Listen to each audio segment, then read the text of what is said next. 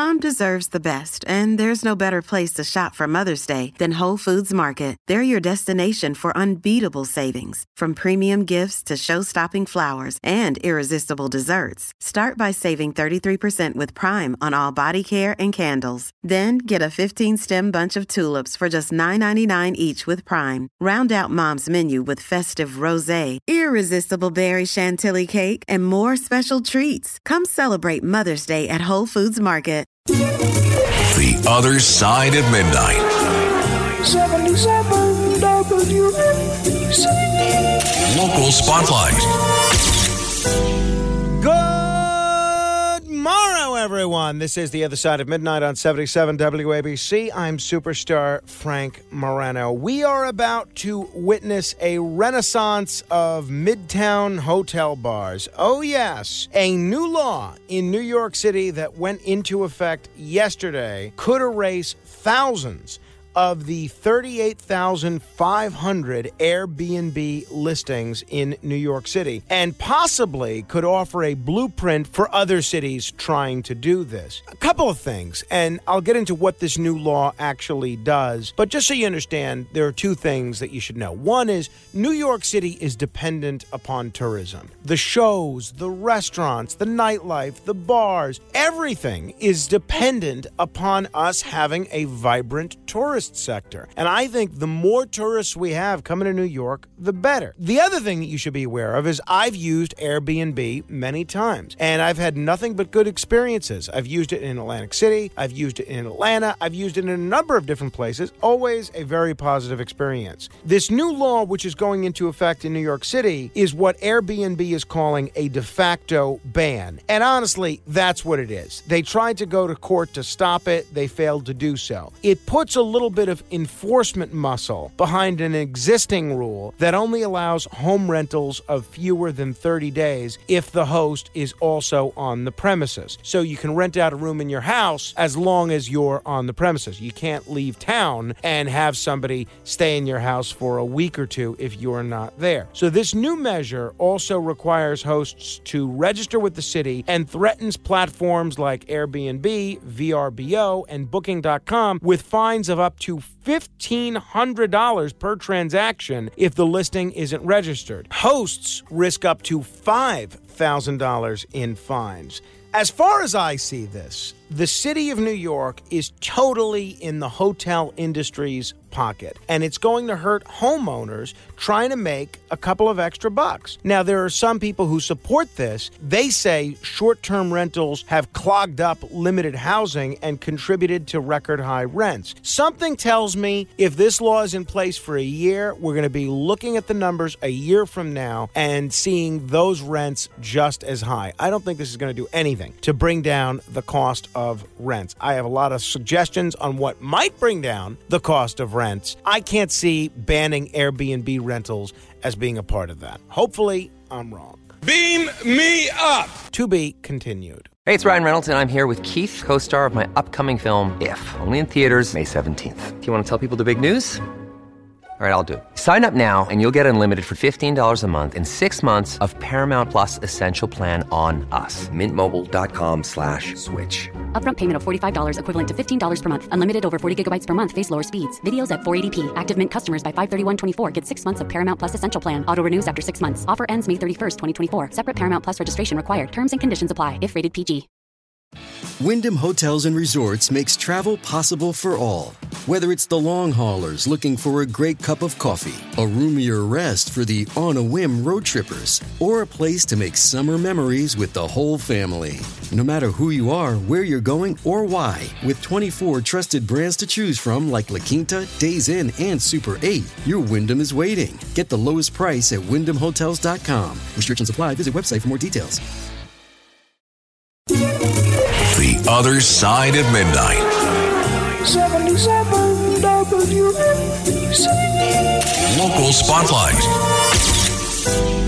Good morrow, everyone. This is The Other Side of Midnight on 77 WABC. I'm superstar Frank Morano. I don't speak much about the transgender issue because so many of the other hosts speak about it, and I feel like it's a little bit overdone in the sphere of talk radio. But this is a story which has not gotten nearly enough attention, and it deals with a part of our on-air constituency that I take very seriously and take a great deal of pride in the fact that we have so many listeners among them, and that's the incarcerated. A bisexual inmate at the Edna Mann Correctional Facility for Women has filed a lawsuit alleging she was sexually assaulted by a transgender inmate who had male genitalia. In the lawsuit that was filed just a couple of days ago, the inmate, identified only by her initials, alleges the New Jersey Department of Corrections failed to take corrective measures to safeguard female inmates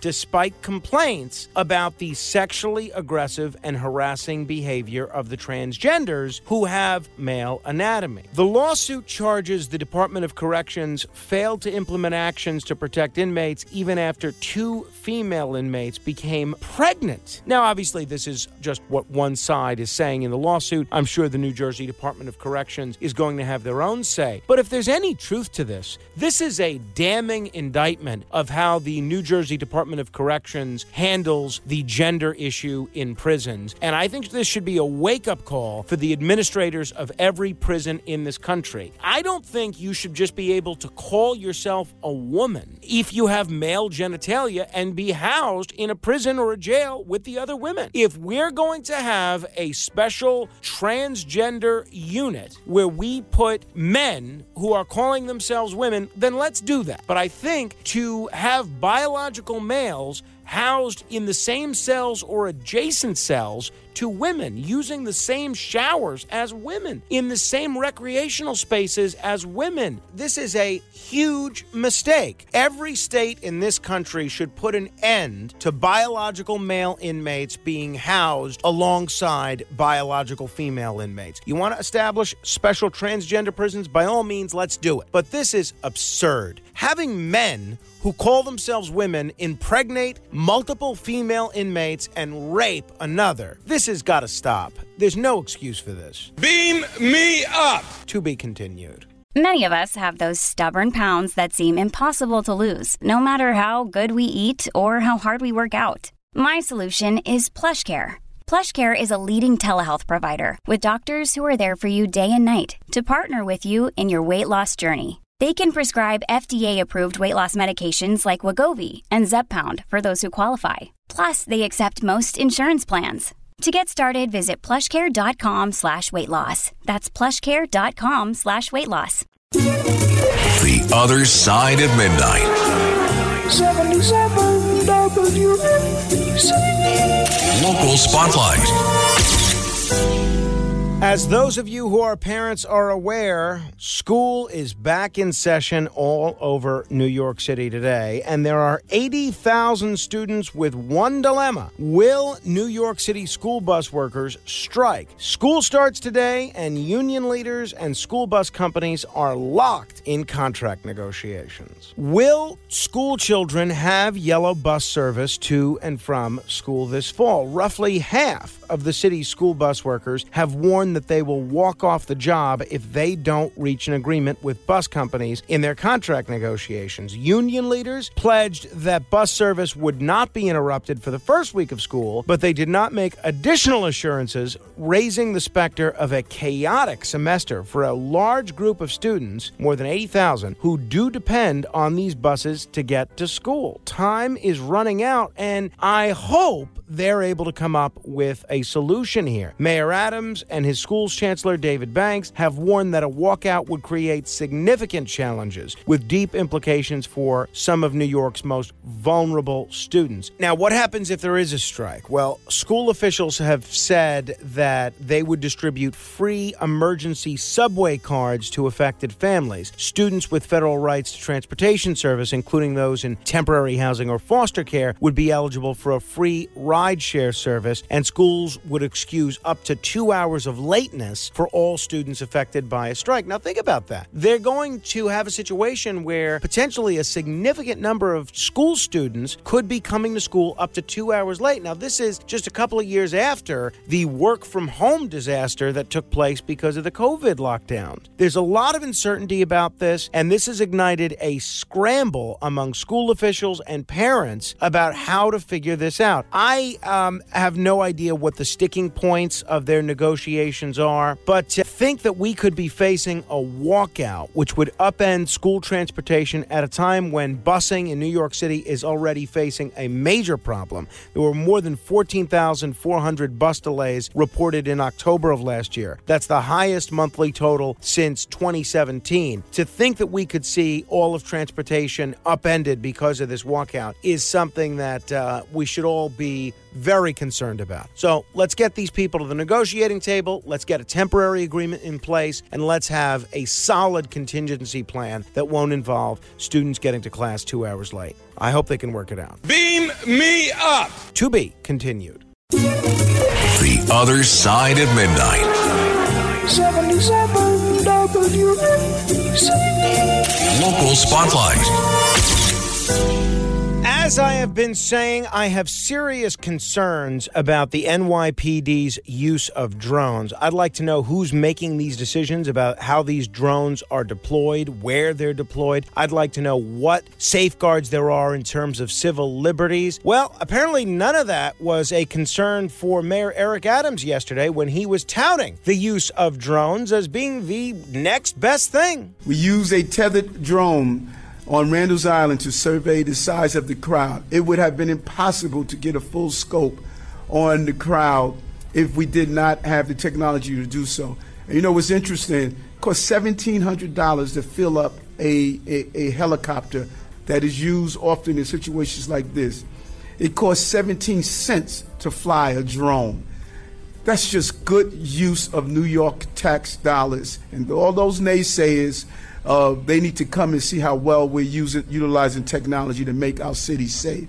As I mentioned yesterday, my colleague Curtis Sliwa was at a protest on Staten Island against the migrants, and they actually had drones recording video and audio of the people that were at this event. Can you imagine 2 drones to spy on the citizens who are peaceful, exercising their right, First Amendment right of free speech? There's been no violence there. Spying on Americans. You know, this isn't just to fight crime. The response from an NYPD spokesperson to the WABC News team was, a drone was used to assess public safety concerns, including monitoring vehicular traffic and pedestrian congestion in the Staten Island location. Come on. There's already been 3 or 4 rallies at this same location. All of a sudden, you needed a drone to monitor pedestrian congestion and traffic?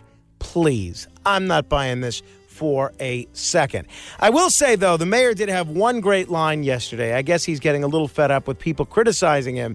And he had this gem, which I have to give the mayor credit for. You know, a guy stopped me the other day and said, my wife divorced me. I hate you, Mayor. I said, what I got to do with it? Well done, Mr. Mayor. Well done. Not on drones, not on civil liberties, not on the migrant situation, but that is quite a one-liner. Beam me up. To be continued.